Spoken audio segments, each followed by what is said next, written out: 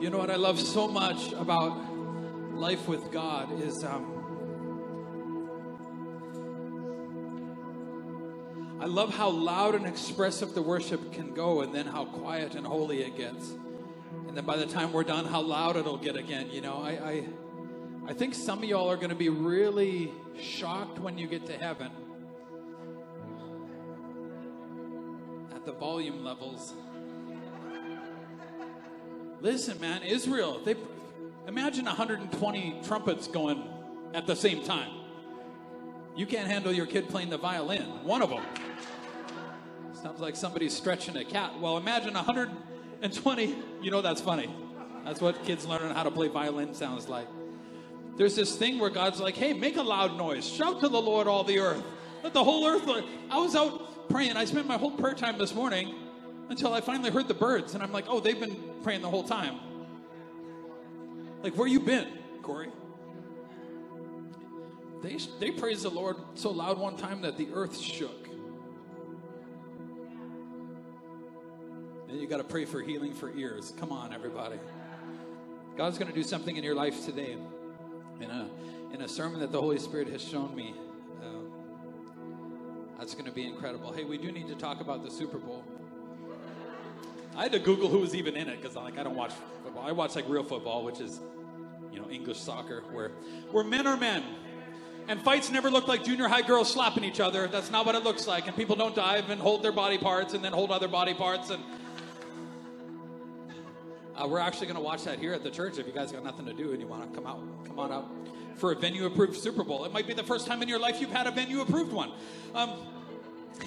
You're like, what does that mean? Just ask somebody. Hey, what are you guys doing on Wednesday, say around 7? We have our grand opening here, and I'm bringing, I don't know if any church has done what we're doing. We're bringing my pastor friends from all over the country and from the States. And Pastor Nate, who's one of my pastors, you saw from Pastor Peter. That's Pastor Nate's, he's the executive, and Pastor Peter is my pastor. You guys are going to want to come and hear from him and hear from these other pastors that we're bringing in here. It's where God is going to show us what he wants to do in Airdrie, and then we're going to go out and execute it in the next years to come. And so, it sounds sort of funny, but I was driving home last week, and after this incredible church project that so many of you helped with and so many of you gave so sacrificially for, I was driving home and I told Ailish, I'm like, did we build a church that's too small?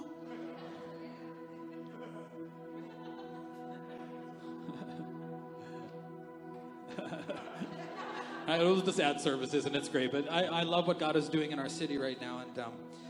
And listen, there's going to be, in 5 years, there's going to be like two groups of people in town, people who came to the grand opening and people who didn't. So, you had a chance to be there and you missed it because of what? Because you didn't put a reminder in your iPhone? Holy habits, guys. Holy habits. You're going to be like, oh, my goodness. Greatest regret of your life, I'm telling you. So I have one more sermon. I'm preaching today about 3 Jewish boys getting thrown into a fiery furnace, which is going to be awesome. And if you're not from church, you're like, what? Oh, yeah. The Bible gets real. You're like, the Bible doesn't understand the pressures that we live under today. Does it, though? I'm going to preach about Daniel going to the lion's den and what he thought was worth getting eaten by lions, basically. What he thought was worth being eaten by lions, and what God is going to show you in that sermon as well. But in between there, next week, Pastor Nate's bringing a sermon that you're going to want to hear. That's for you, Venue Church, and so that's going to be awesome. In March, I'm going to actually preach a series called How Family Works. And so just because you have a family or, or a future family or friends, or I'm going to just show you how the relationship, who gets to do what to who. It's going to be super practical. And don't think that the irony is not lost on God asking me to preach that. One time, do you want to hear something? Somebody asked me, when is Neela's birthday? I have 4 daughters. Neela's right here. And I'm like, when is Neela's birthday? I have 4 kids. I'm shaky at the best of times, I remember my mom's birthday. I wake up August 31st screaming at 5 in the morning, like, oh my goodness, it's my mom's birthday. You think I'm joking? Somebody asked me, when is Neela's birthday? I'm like, I have too many kids. I don't know. And Aaron, if you're married, your wife gets dead quiet and it's not admiration. She's like dead quiet. And I'm like, whoa. That got tough crowd, I'm like, what? And she goes, you don't remember Neela's birthday? I'm like, it's the same as my birthday. And I'm like, oh my goodness, where was I? That's what I said. Literally, that's what I said. And I'm going to be preaching about how family works. You guys are going to love it. And if God can save our family, God can definitely save yours. Thanks, Sean. Okay, this whole series is called Holy Habits. Last week we said that how you do anything is how you do everything. You got to start thinking in terms of the harvest I want tomorrow, I sow in a habit I start today. And we're not talking about big things. Don't get your eyes off of the big things. The enemy always wants to focus you on Goliath, but Goliath doesn't get beaten on the day of facing Goliath. David practiced a lot with a sling and a stone before he ever got there. He gave God something to anoint. He gave a seed that allowed God to use. So his weapon was never going to beat Goliath, except for God just kind of, you ever seen those baseball, ever been in a batting cage and those machines that you drop something in? Well, that's David. I mean, his little teenage arm, like, it's okay, but God just like, boom. And like guided that thing, and like one rock was all it took. Listen, God wants to do that, but the Goliath tomorrow goes down by the habit that you start today. It doesn't feel like much today, and that's the tough part of that, because you're like, well, God, if it was something big, I would do it. No, God's like, it's called investing. It's called sowing seeds so that God can bring you the harvest that you want. Now, can I say that I started a habit years ago driving, because I always think that, I always tell my kids, like, I'm an incredible driver. I have way too much confidence. I'm so amazing at driving. Like, I'm so good at this. Anybody else a great driver? Come on. All the men are like, I want to raise my hand. I think I am, but... you know what? It's not talent that has kept me out of like 100 accidents. You know what it is? Something that doesn't sound like a big deal. Shoulder checking. It is shoulder checking. It doesn't take a talented person to have shoulders, Too much of your life, you're like, if I was only talented, if I only had the money that they had, if I only had the wife that... Careful. No, if I only had, then... No. You have shoulders. And just my little shoulder checking has saved me from 100 accidents. A bad habit in life is like texting and driving. Now, do we have anybody who still does that? I gotta... Don't raise your hand. Seriously, that's a trap. We send that off to the RCMP. Now I got a distracted driving ticket. It was like $300. And I'm like, yeah, I was holding my phone so that I could argue with my wife. True story, actually. Cost me $300 to argue that day. Now I don't, text and drive as much. Now I voice to text and drive, which is even more dangerous because I spend all my time yelling at my phone, like, stupid Siri, that's not what I said, and you know that's not what I said. Don't charm me with your South African female accent. That's what's on my phone right now. Do you guys know Lolani at church? She's got this little South African voice. I'm like, oh, that's so cute. I'm going to have that on my phone. Well, then I spent all day yelling at him, like, that's not what I said, and you know that's not it. I just about told Sean Gibson one time to, like, and there was a bunch of, like, bad words in it. And I'm like, that's not what I'm sending to him, Siri. And you know that's not. Don't, like, predictive text me. Now, here, let me ask you a question. Speaking of shoulder checking and a bad habit, have you ever had a misread on yourself? A misread on yourself. I know you think that you see yourself. You spend a lot of time with yourself. So you think like, well, I know myself, Then you get everybody around you to try to meet your needs that you think you have. You ever had a misread on yourself? Having a misread on yourself is like not shoulder checking. Misread on yourself is like, because shoulder checking not only tells you where they are, it tells you where you are. Right? And so I think most of us today, there are areas in our lives where we just have a complete misread on ourselves.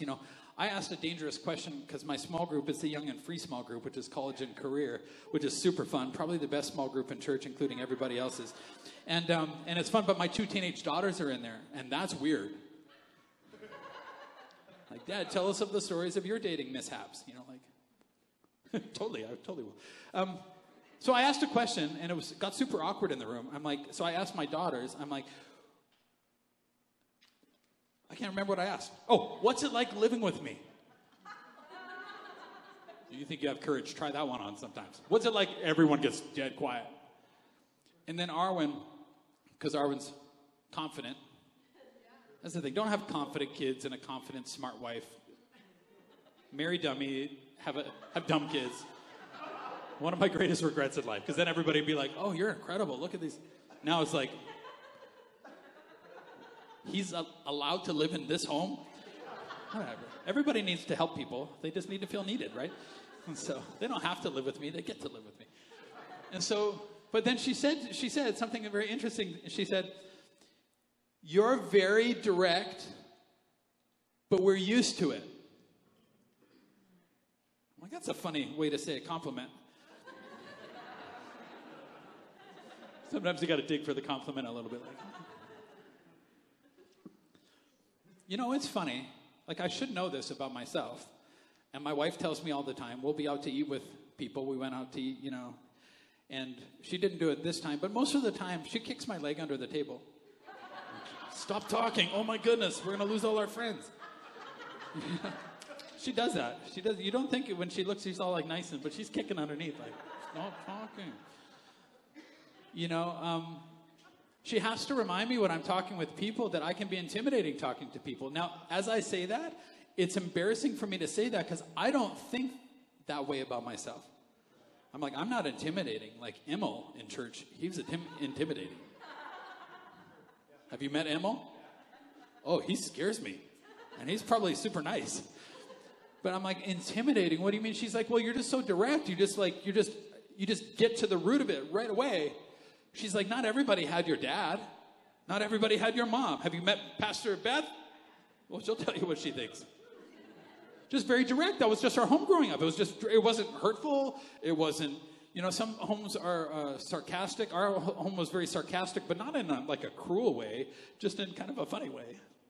It's a sarcastic church. If you're new, I'm Pastor Corey, and I'm a sarcastic pastor. If you're new to church, you're like, oh, this is great. This must be normal. It's not really. You're going to have to get used to that. Having a misread on yourself. How dangerous are you when you have a misread on yourself? Aaron's like, Pastor Aaron's like, you're intimidating to people. I'm like, I am not intimidating you. Oh, I see it. I go where. When you have a misread on yourself. You know who that might frustrate a lot? God. When I have a misread on me. Do you think that it's not frustrating to God? Some of the most frustrating people for Pastor Aaron and I to pastor are people who have misreads in themselves. One of the things that I've noticed about myself and about some of you, when you have a misread on you, some of the listen, can I just say it like this? If you're good at something, everybody knows that you're good at something. But if I have to tell you that I'm good at something, and keep telling you, right? So I'll be like, because I know in the back of my mind, I'm trying to be something that I'm not yet. And so I'll be like, I'm patient. You know how you tell that you're not really? A, that you had to say it, and B, when your kids get quiet. You're on the phone with your girlfriend, and you're like, oh, I'm such a patient mother. And I just, shut up, you two! If I come over there, these kids, I'm so patient. I'm just working on my patience right now, Or I'm super organized until you get into your own car. Well, who am I talking about right now? It's this thing that it starts in kind of a good place, but it ends in a really sort of an odd place. Now, I'm going to talk to a group of people who are kind of church people, or at least headed in that direction, hopefully. And if you haven't come into the family of God and been adopted by God through the sacrifice of Jesus, we'll sort that out for you in the prayer corner right after church. We'd love to do that and get you on a discipleship track and get your life turned around and into a place where God wants you to live. But in talking to church people, it's very difficult to convince church people that they have idols. Because you come from outside there, and the idols out there are pretty obvious. But then you come into church, and after a few years, you can actually make idols of kind of odd things. And it's hard to convince church people that we actually make idols and serve them too. Just like you used to out there, and just like your friends do out there. It's like just obvious when it's not you, right? But church people do this all the time. You'll have an idol of, you can make an idol of your marriage. You make an idol of sports, There's all sorts of things that you can make an idol of your family. I just felt like I needed to say this. If you make an idol of your family, and when I hear this, it worries me a little bit from a Christ follower. Like, my family is the most important thing.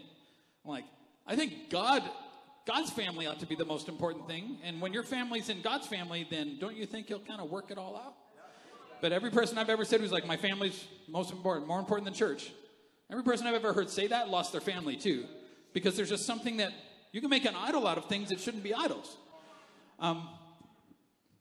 Daniel chapter 3, King Nebuchadnezzar of Babylon made a gold statue 90 feet tall and 9 feet wide and set it up on the plain of Dura in the province of Babylon. So that's like 90 feet. That's like nearly 4 times the height here. Back then, there was no like robots. There was slaves. I wish I had enough slaves to build it. Hey. My kids sometimes I'd be like, hey, little dish slaves, get over here and empty out the dishwasher. That's why we had you guys. If you think I'm a monster, it's because you don't have kids, so nobody cares what you think. You always have great idea for the 2-year-old, for the mom with her 2-year-old who's a little Nazi in the grocery store, and you're like, oh, she just needs to be gentle with that child. Yeah, try it sometime. Come on, relax, Betty Church, relax.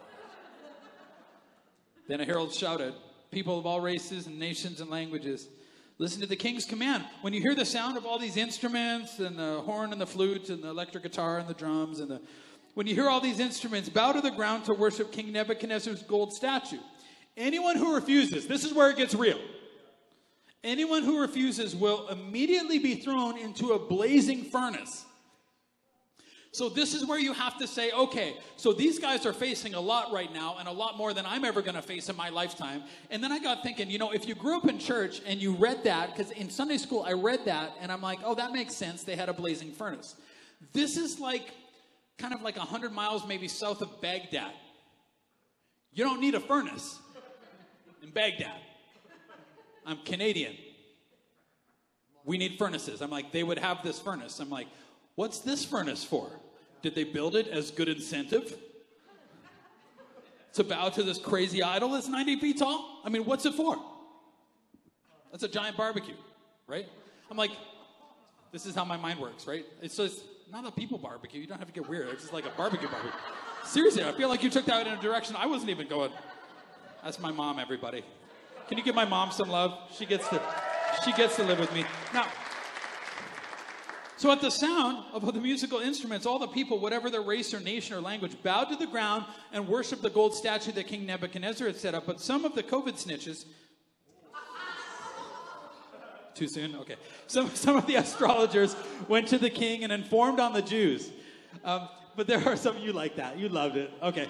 But there are some Jews, Shadrach, Meshach, and Abednego, who you have put in charge of the province of Babylon. They pay no attention to you, your majesty. They refuse to serve your gods and do not worship the gold statue you set up. Then Nebuchadnezzar flew into a rage and ordered these 3 poor guys to be brought before him. When they were brought, he said, is this true that you refuse to serve my gods or to worship the gold statue I have set up? I'll give you one more chance to bow down and worship the statue I have made when you hear the sound of the musical instruments. But if you refuse, you will be thrown immediately into the blazing furnace. And then what? God will be able to rescue you from my power. They said, oh, Nebuchadnezzar, now watch this. This is what I want for you. We do not need to defend ourselves before you. Now, can you imagine a life where, like, you need to care about what some people think about you, but not what everybody thinks about you? Can you imagine a life where you're just like, we don't need to defend ourselves? King David is like, the Lord is my defense. Say what you will. The Lord is my rock and my salvation, my fortress, my strong tower. If we're thrown to the blazing furnace, can you even imagine saying this? Like, if we're thrown there, like, okay, if that happens, the God whom we serve is able to save us. He will rescue us from your power, your majesty. And then maybe a powerful sentence you need to get a hold of. This one of my favorites. But even if he doesn't. But even if I don't get what I want, even if I don't get delivered, even If the worst thing happens, watch this. We want to make it clear. I just want to be very general right now. Like, oh yeah, no, we were totally out there. We probably did bow. You just missed it. Wait, they couldn't see us unless they were not bowing too. You should throw them into the furnace. We want to make it clear, Your Majesty, that we will never serve your gods or worship the gold statue you've set up. We won't bow. That's the sermon title today. We won't bow. Now, I know when you read that story, you're thinking that you're Shadrach, Meshach, and Abednego, because nobody's like, I'm going to be King Nebuchadnezzar in the story, right? Like, you're always Jesus when you read it. You're never the disciples, right? They're like, oh yeah, those disciples, what a bunch of idiots. What if you're not Shadrach, Meshach, and Abednego? What if you're Nebuchadnezzar? Watch. Is it possible to create in your mind a version of yourself that's not real? And here's what I want to say, just because I just need to drop a truth grenade out there. We all do that. There's something in your life, maybe a lot of things in your life, that you have a version of yourself that's not real. It's not you. It's a version of yourself. Why did Nebuchadnezzar get so upset about this? Because why do you get so upset? Because you have to defend what you build. But if God builds the house, you don't have to defend it. God defends it. So you'll labor in vain to build this other thing, but we all do it though, right? And that's why we get so touchy and all our triggers are around these places when we have a misread on ourselves and we create this other thing. We create this image. See, Nebuchadnezzar had himself, and then he had a version of himself that he actually wanted people to worship. You don't evaluate worship, right? You don't evaluate worship. You got to be careful, dads, in your home, that you don't want your kids to worship you, right? Yeah, you need to be dad, and they need to do what you say. But to worship you? Come on, married girls, to worship you? To teenagers, nobody going to worship you. But that's what we want. We want our parents to but you don't understand, Mom. You don't understand. I'm not going to do the same stupid things that you did because I'm better than you were when you were my age. Your mom's like, that's what I said to my mom. And then I did all the stupid things. All right, here's our sermon thought right here. Nearly all of us build a version of ourselves we want people to believe it's not who we really are. Nearly all of us build a version of ourselves we want people to believe, but it's not who we are.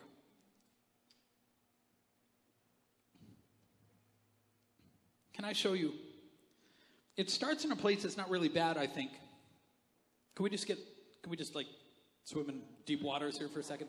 So when you're a kid, right, this normally happens in childhood, I think. When you're a kid, something happens and you start getting a little bit fractured or hurt or betrayed, or sometimes you remember that conversation that a school teacher had with you or called you out in front of the class, or just these kind of wounds, these things that happened to you, or your dad wasn't who he was supposed to be, or somebody hurt you or abused you, and you have these places that the real you gets fractured. And then from that point on, what happens is you almost kind of create another version of you just to make it through the day sometimes, You make this other thing out here now for protection and for safety and for survival. Survival turns ugly in the end, though, but we do it at the beginning, and I kind of get why we do it. I think we all do it. We create this other version out here that isn't really who we are, but it's who now we're trying to project, right? So it starts in a good place, too, because it's like, this is who we want to be. I don't want to be broken. I don't want to be hurt. I don't want to have all these triggers. I don't want to be a psycho. So we create a non-psycho. But it's funny that when you create this, then you fail, or you sin, or you do the same things that were done to you as time goes on. It's funny that the insecurity and just the brokenness here, it doesn't translate into this So we're like, that's who I ought to be. So that's who I'm going to. And so part of that's good, but then part of it's not being real because this is what's really going on. And this is what you wish was going on. But then the more that you talk about this, and then, you know, like when you meet somebody on the street, you don't like, I have a huge pornography addiction. Like, sorry to go there, but like, you just don't go there, right? Like, I'm like, oh man, I don't know how to talk to, I'm angry at my kids all the time. You're like, no, you do it for protection. You do this like whole thing where, see, but the real you is back here. And what if we could create a church that God wants us to build that celebrates this, though? That like gets into this. And so people come in there, you want this like tidied up thing over here. Let's project this. Well, churches, we did this for generations, and it didn't work because that's not really what's going on. That's why in small groups, we're like, we want you to have a place that's safe enough to take the mask off so that you can be like, get to the place where you're like, this is really what happened this week. And then we celebrate it, and we're like, I am so proud of you for saying that. That took a lot of guts. Like, that takes you back to some weird places, right? But what if we had a church that didn't care about this thing out here? This other projection. Now, see, this here is a world without mirrors. This here. This is who you want to be, but who you're not. And then it starts becoming so you actually, now, this is the world without mirrors. The Word of God says that when you read it, you read the Word of God in the morning. I hope you read it every morning. That'd be a good habit. It says, you see what you're really like because it's a mirror. You're like, oh, I'm not that. So a good holy habit would be read the Word. You know, the next good holy habit, number 2, would be to do it. Because it says, okay, you can read it, but then if you don't go and do it, then you go out and you look at yourself in a mirror and forget what you look like. Because this thing here doesn't have pimples. This thing here is like trim and fit. But it's not you, because you like chips. You know what I mean? And so we start presenting this thing, so we almost try to put like a mirror, but the wrong way. We walk out here with a mirror that's like, hey, I'm going to tell you all about you. Right? Because that's easier than like looking in a mirror all the time and being like, oh my goodness, that's not good. Who wants to wake up to that in the morning? You know, like, Pastor Aaron, she gets to live with me. Like, oh my goodness. And here's what we want. We want other people to worship the thing that we created. We don't want it evaluated. We want people to worship it and adore it and love it. And this is what I hear all the time, and this is a huge thing in a whole generation right now. That's like, accept me for who I am. What about all the nasty things too? Is that what we're talking about? You mean love you or accept you? Right? Because Jesus loves you the way you are, and we do too. And look, you can go out and blow your life up and try to blow us up, and we're still going to love you. But if you want to eat and live indoors, kids, there are some things you're going to have to do. Like, there's conduct for how we live in a house with people and how we play in the sandbox. And when I say to you, I'm like, hey, this is who I am, and I want you to accept all of me, you're like, are you talking about this thing too? Because that's not you. This you is flawed and broken, and yeah, we get it. This me is like, I'm not flawed and broken. And if I'm sinning, then you have to accept sin too. Whoa. You want people to accept sin? You want to bring sin into a relationship, and you want people to accept that and be cool with that? It creates like a sin blackmail. Well, you do that thing, I'm going to do this thing. God's like, why don't you separate yourself from this thing that you built? Why don't you separate yourself from your sin and be like, ooh, that thing's creepy. Like, oh my goodness. Did I do that thing again? Because flesh hates being laughed at. Hey, did I do that stupid thing again? I totally did, didn't I? I'm the last one to know, man. Like, if you can get to that place, then maybe God can start healing what really needs healing. But see, you're so afraid of rejection now that you're like, but people wouldn't love this one. Can I say this? How would they know? How would you even know? Because when you got married, this is who they married. And then they just spent 20 years connecting to it. And then you're like, I don't feel like I'm being connected to. That's because you're back here. And that's not you. And then they just spent 20 years and they wake up and they're like, that's not you? What were we talking about this whole time? That's not even you. Why didn't you tell me you were afraid of it? Why didn't you tell me about that hidden thing? Why didn't you tell me what your dad did? See, this impresses people. You might impress them with your strength or this projection, but you connect in your weakness.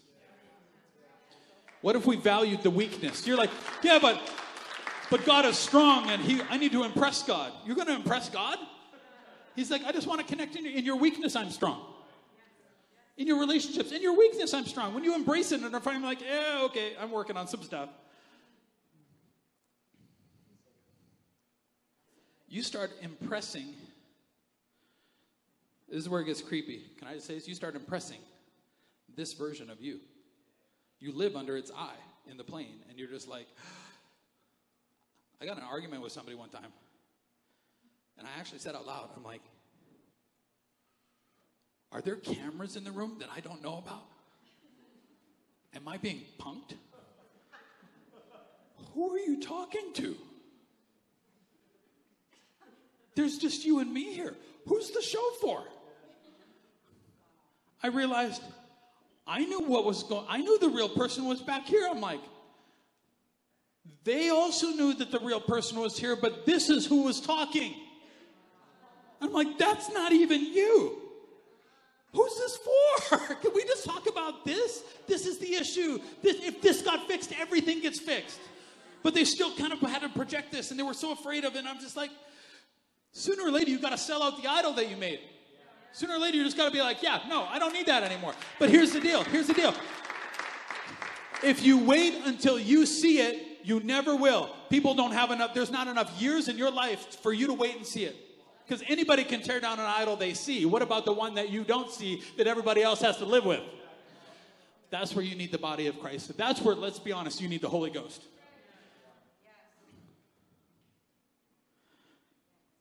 Nebuchadnezzar was so furious with Shadrach, Meshach, and Abednego that his face became distorted with rage.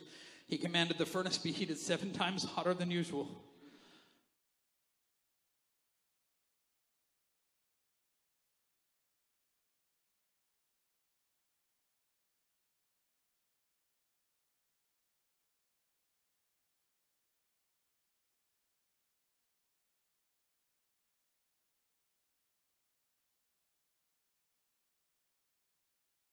Furnace, and because the king had demanded such a hot fire, the flames killed the soldiers that threw the 3 men in.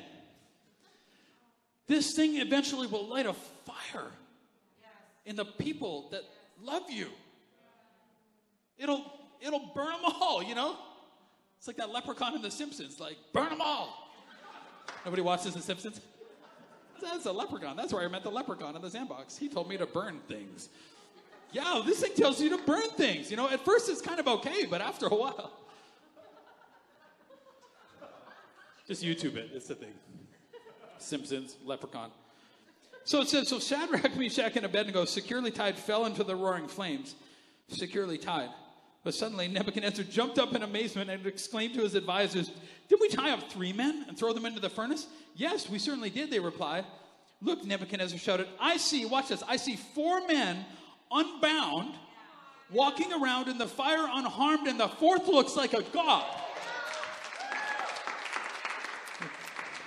Don't you dare waste the fire of COVID. It revealed your idols. Don't you dare waste it, Canada. The fire of COVID, it showed us. But Nebuchadnezzar's like, I see 4 men unbound. That fire, that same fire that you used to light to sacrifice and have everybody sacrifice to you God could actually turn it and unbind the people in your life. And it says there's 4th in the flames. Most of Christian thought is that this was the Son of God, Jesus, incarnate before he came and was born as a baby. Guess where Jesus is, everybody? In the fire, in the furnace. You're like, I can't start good habits until after the furnace. And he's like, but that's where I am. Come on up, team. Nebuchadnezzar came as close as he could to the door of the furnace, and he shouted, Shadrach, Meshach, Abednego, servants of the Most High God, come out, come here. So they stepped out of the fire. Then Nebuchadnezzar said, praise to the God. Now this is where it gets to. Because Nebuchadnezzar wanted to be praised, and he made an idol that he wanted to be praised. But if you ever help somebody tear down that idol, he doesn't say praise to Shadrach, Meshach, and Abednego. He says praise to the God of. Because it won't belong to you either. Praise to the God of Shadrach, Meshach, and Abednego. He sent his angel to rescue his servants who trusted in him. Would you just decide to trust today? Would you just decide to let it go and be like, okay, today's the day. I don't need this anymore. They defied the king's command, were willing to die rather than serve or worship any god except their own God. Yeah, well, at least the three of these guys would have died as themselves. There are 3 holy habits that I have for you today. I want you to write them down. I want you to do them as soon as you get out of here. I want you to establish them every day. Very simple things. You ready? The first one is this. A man named C.S. Lewis, who was far from God, came to faith in Christ. And he said there's a prayer that we should pray before every other prayer. You ready? It's powerful. May it be the real me who speaks and the real you I speak to. He's like, don't ever assume that it is. Start there. May it be the real me. I need to be speaking out of the real place now. The real place that's scared. The real place that's a 7-year-old kid that's worried about being rejected and left. I need to tell you, God, I need to tell my small group something. God, the real me. The real one, not this other thing. And may it be the real you I speak to, because when this one speaks, it doesn't speak to the real God. It speaks to a God that's impressed by it. But this one, may it be the real me that speaks and the real you that I speak to. Number 2, do life with people who won't bow to that version of you. You got to get in a small group. Do life with people that won't bow to that other thing. Do life with people who don't care about that other thing, who don't value it, who make fun of it, but who value and love this one and just want to connect and help this one. And number 3, come to the grand opening praise party on Wednesday night. It's going to be a game changer. Actually, number 3, ask for Holy Ghost fire, because you'll never tear down your own idol. Ask for Holy Ghost fire. Give permission today. Somebody needs to go to the prayer corner and be like, I got this thing. I don't even know what it looks like. You don't have to know what it looks like to give it away and to sell it out. You don't have to know. All you have to do is give the Holy Spirit permission and the church family permission and say, Holy Spirit, give me some fire. Burn this thing away, this other version. Some of you have a version of religion that's not real, because it's not the real God. It's something that you kind of mixed in there. Maybe give that up today. There's something in your life that we have a misread on that God wants you to be free of today. Maybe for the first time in your life. Holy Spirit, come.